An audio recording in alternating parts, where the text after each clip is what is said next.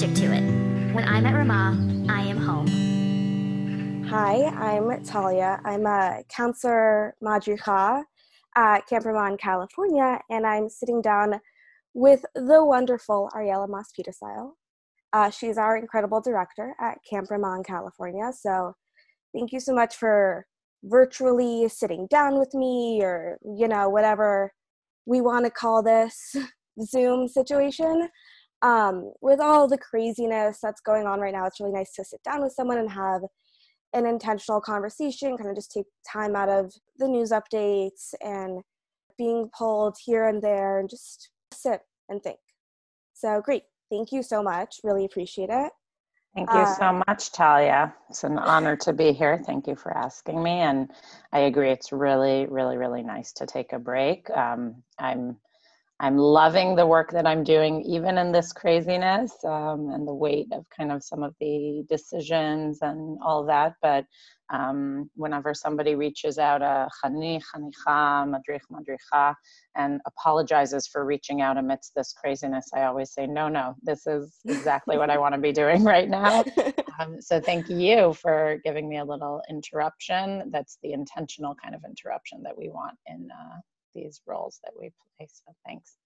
I'm happy to. Let's start with how all conversations seem to start with these days. Where are you? Who are you with? And how are you? Great question. So I am actually at Camp Ramah in California, in Ojai, California. It was a little bit of a bemikre, by chance, kind of when this all started. My kids had a few days off of school planned for student conferences. We were supposed to have an ECC family camp weekend that we run with the LA Jewish Federation here. So my family, Nachum, and my kids, Mia, Shachar, and Adi, we had all planned to come up anyhow. And we were here. And then on Sunday, we heard from their school that school that week would be online. That was that week right after Purim. And we kind of looked at each other and we're like, maybe we don't rush home if they have online school. And then we've ended up being here for most of this period. It's just ended up being a blessing, both to be able to kind of be immersed in the camp work that became very hectic over the last couple months, and for my family to be able to be in a place where we can be outdoors. And also really, I think, because usually our time at camp as a family is not so much spent as a family because it's craziness and summer. So it's been a nice little silver lining to be able to have special time with my family, even amidst the craziness at camp, and working to try to get more people to this camp very soon. So I'm here with Nachum, my husband, and my kids, Mia, Shachar, and Adi. And socially distanced from us are my colleague, Rabbi Joe, and his family, who have also been here for most of the time. So that's where I am. That sounds great. Everyone's, talking about how like there's small spaces and they're like tiny apartments or tiny houses, or, sharing, 3 rooms with your 6 family members, but you have all of camp. That's wonderful. Yeah, it's been a treat. And really, I feel blessed that we also have a great space in LA, which I saw you at for my getting some kosher food. We go back and forth a little, but it's been great. And I think it's been nice for our operations staff here to have some presence as well. So it's a win-win. Wonderful. Thank you. So you're now director of Ramah, California, but you didn't start out as a camper, right? So I was never a chanicha at Camp Ramah. So funny story, actually. My family will never forget this.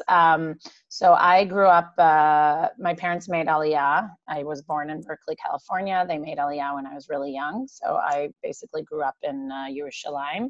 And when I must have been 7th grade or something like that, my parents, David and Rosalind Moss, started going to Ramah in Wisconsin. My dad was the artist in residence, and my mom would actually work. This was way before, this was like in the late 80s.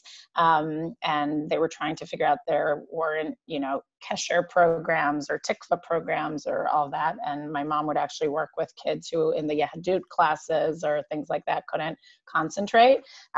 So they both went there and went for 12 summers. And their first summer was when I was in 7th grade. I had 2 older siblings and 1 younger sibling.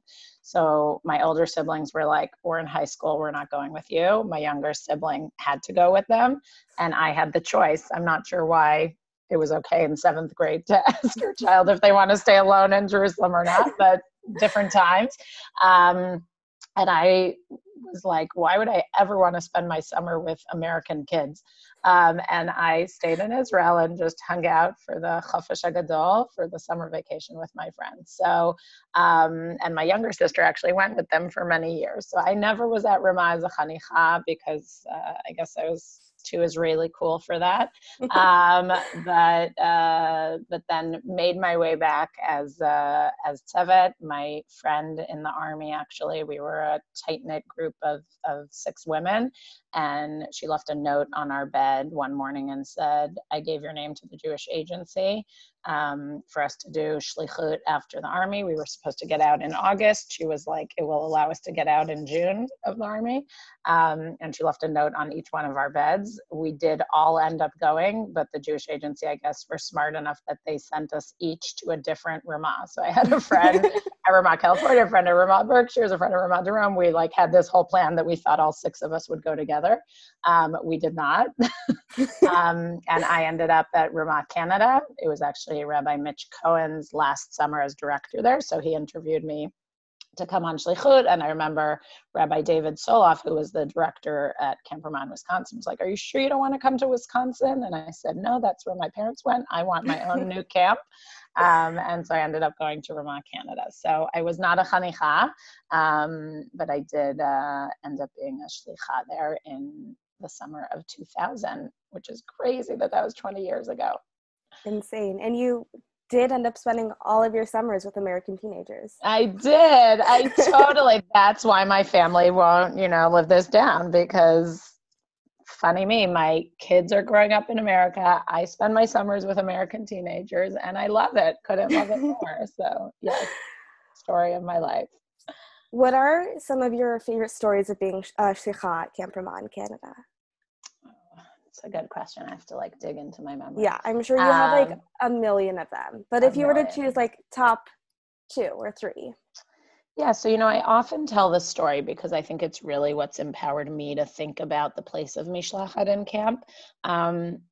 Even as an Anglo-Israeli, even as somebody who knew Ramah through, my parents met at Ramah in the 60s, I had connections to Ramah, but even for me, that first Kites, and I loved the people I met at Camp Ramah in Canada. It's an amazing camp.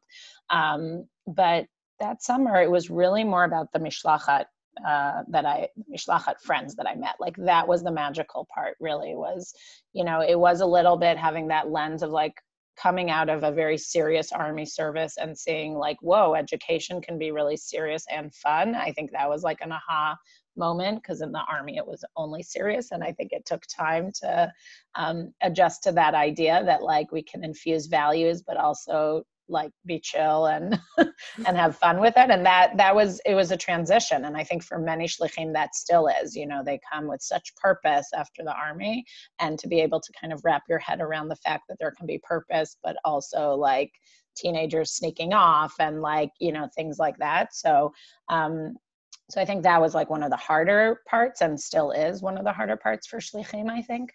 But for me, I think that summer was really about like meeting Israelis that I never would have met. And that was the meaningful experience. And there were some frustrations about like how much the camp utilized us or not, how welcome we felt or not, how it seemed like everybody had been there forever and we were just like those people that came in and out every year. And I always share that story because I never would have come back like just on my own. I kind of felt like it was a one-time experience and it was great and I had great memories. But it was really 2 summers after that Camp Ramah Canada were in a director transition, and a great guy named Howard Black, we called him HB at camp. He was a good friend of Mitch's, and he's a lawyer in his real life, and he would just come up to camp for like a week at a time in the summers to be with Mitch, I guess, to be his advisor or I don't know what, chief of staff. And he stepped in actually from his like legal work to be an interim director for 1 year while Canada were looking for directors. And he called me up while I was in Israel and he said, I'm directing this summer. I've never been a director, you know, but I know that Mishlachat and Israel and Hebrew are really important to me. And I remember that 2 years ago we connected and I'd love for you to come. And at the time I was a student at Hebrew U and I was like, oh my gosh, I could make $1,600 for the summer. That's an amazing job. Like I'll do it. But it really, I share very honestly that it wasn't because I was compelled to go back to camp. Like I didn't have that connection that, you know, you probably have summer after summer. And it was that kites where I was like, I was put on Hanhala and getting off that bus and having people say, hi, Ariella. And I promised Talia, they were people that 2 summers ago, I didn't think knew my name, you know? Mm-hmm. And suddenly that feeling of like, oh, wow, maybe I did kind of make an impact or was seen, but I couldn't feel it at the time. And I always talk about that in terms of returning shlichim, like both to the shlichim and to the people at camp, right? Of like how you can give that feeling in the first summer, even though so many shlichim switch over every summer, but also for Mishlachat, that feeling of like getting off the bus your second summer and being kind of, you know, a Ramonic now. It was just like, it was a crazy feeling. And that's really when it kind of established for me that, I was a Ramonic. So I think that's like one of those meta moments. And then really that kite solidifying relationships that had like started 2 summers before with, you know, some of the co-madrichot who I lived in at Camp Ramah Canada. The shlichim were always live-ins. So I got to be with some madrichot, and those friends ended up being the ones who held my chuppah in my wedding in Jerusalem. You know, it was my Canadian friends, you know, that were there. So that to me is like, if you can make it to that place of like solidifying those relationships. And I know for so many shlichim, whether they came for 1 summer or more, that memory of what camp was for them and those relationships and the community and pluralistic Judaism and all that, like it sticks with them even if they don't come back. So I think those are my fondest Mishlachat memories. That's incredible. Like, yeah. I think as campers and counselors, chanichim and madrichim, our Ramah years are very formative when we are campers at camp and when we, you know, have those madrichim who really create that experience for us and we really feel like, oh, I want to live up to that experience and I want to create that experience for others. That's really incredible that you had such a formative time and such a impactful time as a shlicha. Yeah, and it was like, you know, I was your age. So to think that like, you know, you didn't have any of that prior Ramah experience, but it happens at the age of 20 or 22. And I think that is really one of the most powerful things about Ramah. And we hear it from adults in their 40s who come for the first time to Ramah with their kids. And obviously I don't expect like Chanichim or Mador who are at Ramah, California, our first year, 7 age to like have that context of what this experience means for everybody else. But I do think it's one of those like glimpses. And I think probably when you become like a Rosh Eda, you start kind of seeing that because you're working with all these various people outside of your Eda or your bubble. And that is that moment where you kind of realize like, wow, you know, this really has a power kind of on everybody and influence. And yeah, you're right. Like I had one childhood friend who was holding one of the 4 poles of my chuppah, but the other 3 were my friends who, again, like flew in from Canada and America to be there at my wedding. And one of their parents came also, because, you know, every day off I was at their house, like just all of those pieces. So those are like really meaningful connections. Wonderful. Thank you. Okay. So now you're at Camp Ramah, California. What was that switch like? What went down? Enlighten us. Now I can take out the secret box. No, so it's actually, I am proud because, you know, when, so I came to Ramah, California after the kites of 2012. And today I think at Camp Ramah nationally, right, there's really this amazing spirit of both many young professionals. So, right, we didn't used to have that. Like every camp used to just have a director and an assistant director. Ramah, California, I remember actually when I was at Camp Ramah in Canada, Erica Resnick was the program coordinator or program director, and Camp Ramah in California was the only camp that had kind of like a third professional. And today it's amazing. There's the Kerem cohort that's specifically for all the young professionals working for Ramah, whether it's in programming, communications, you know, development, whatever it is, but all these amazing individuals in their, you know, mid-20s, early 30s. But when I and because I think as a result of that, people have kind of, and the specialty camps, like adding, you know, Ramah and the Rockies, Ramah Galim, Sports Academy. So there became more kind of that spirit of, you know, to create Ramah Galim, we have to send some Ramahniks to kind of start that off. But when I came to Ramah, California, you really kind of stayed with your camp. There wasn't that same feeling of kind of people professionally trying out different camps. And basically what had happened, I'd worked with an amazing man, Michael Wolf. He was the camp director at Camp Ramah in Canada. He started that summer right after HB, and we worked together. I was, you know, Rosh Mishlachat, Rosh Tzevet for a couple of years, and then Nachum and I were still in Israel. We were both in school, and Michael said, you know, we haven't had an assistant director for a couple of years. Would you like to be the summer assistant director, just coming, you know, in the summer and being able to work from Israel during the year? And then in 2008, we were able to kind of make it a full-time gig and move to Toronto. We were ready for a little, you know, chavaya. Didn't know that our little chavaya would become 12 years later another camp and all that. But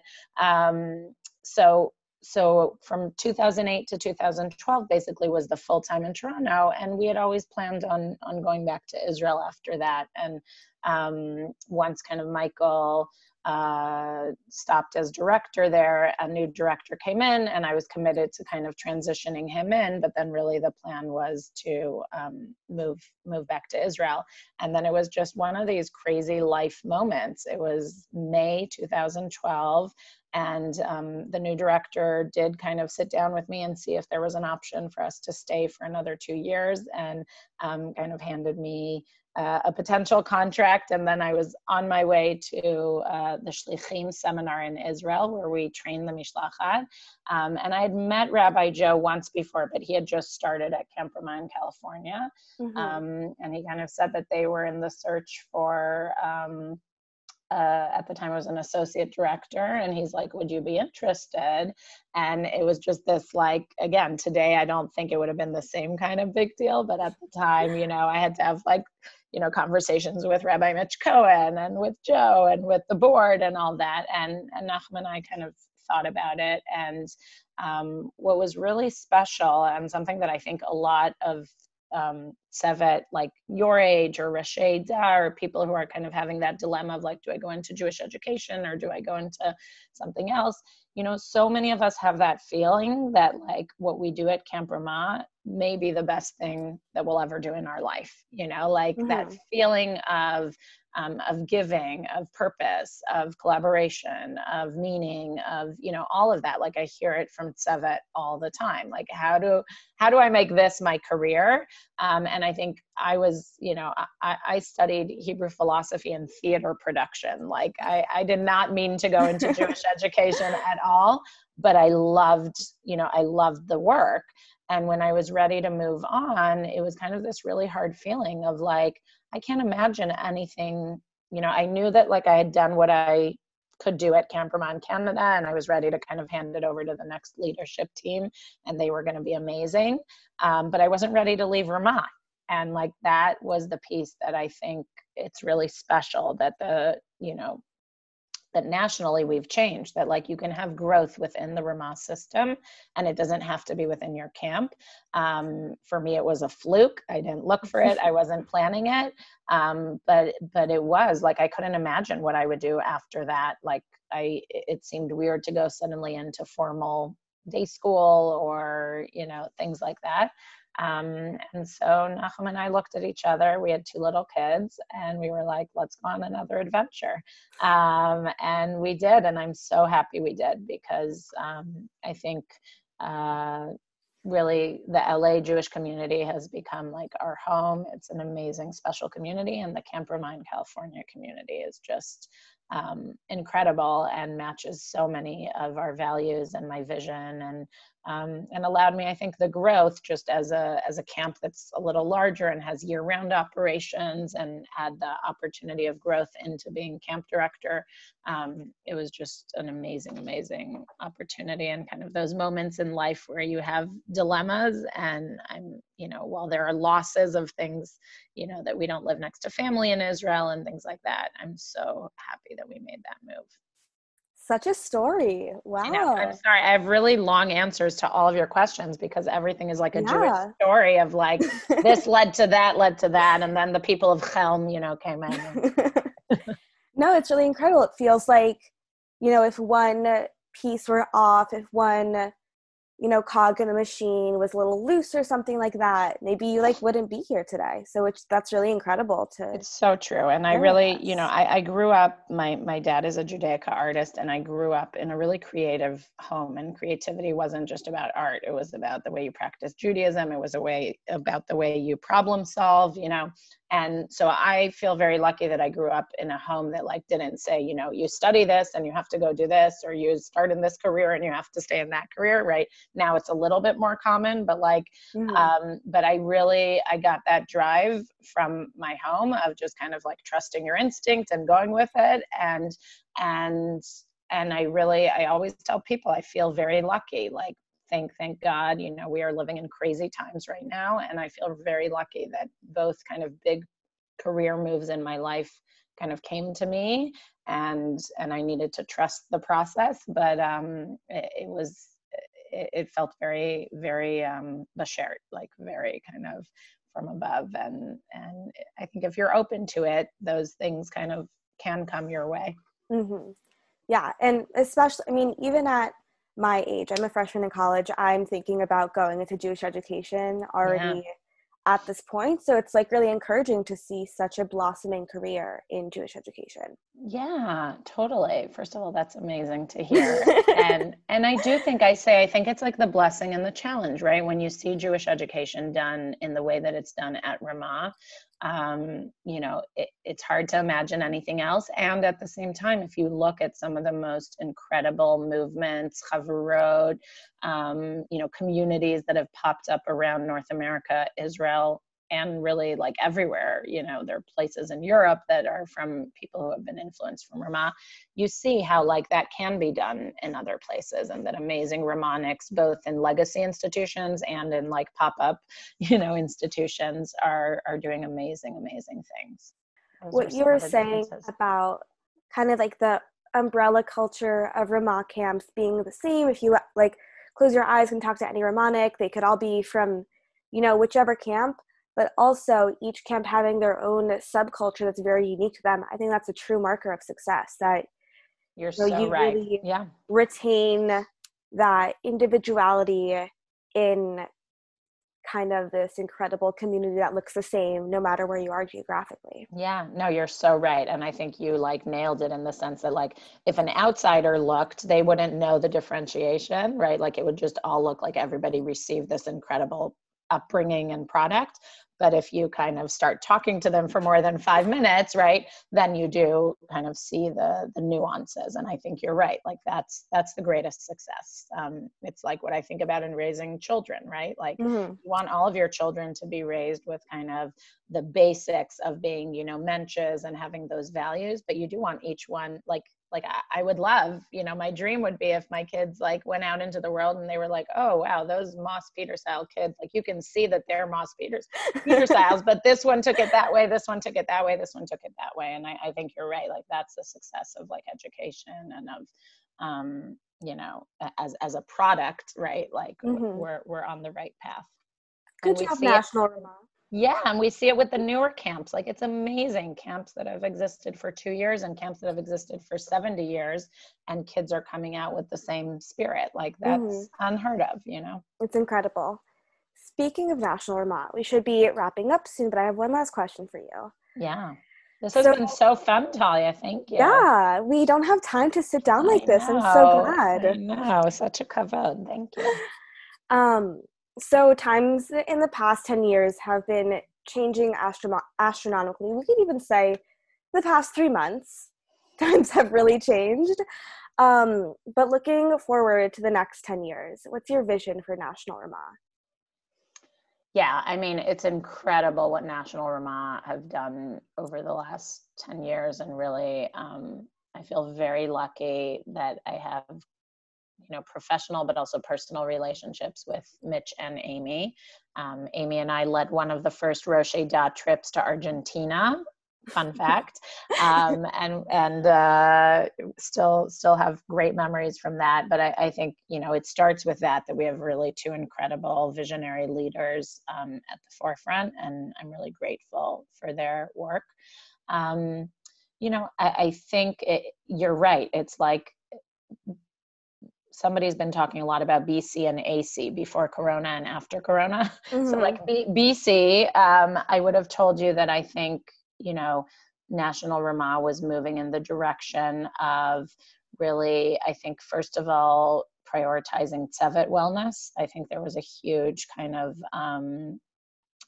a huge push for camper care over the last 10 years. Like if we look at what is developed, that every camp has now a director of camper care and a medical director, and just like all of those pieces that like used to just all be under the camp director. Like it's crazy how we've grown in those last 10 years and grown in camps.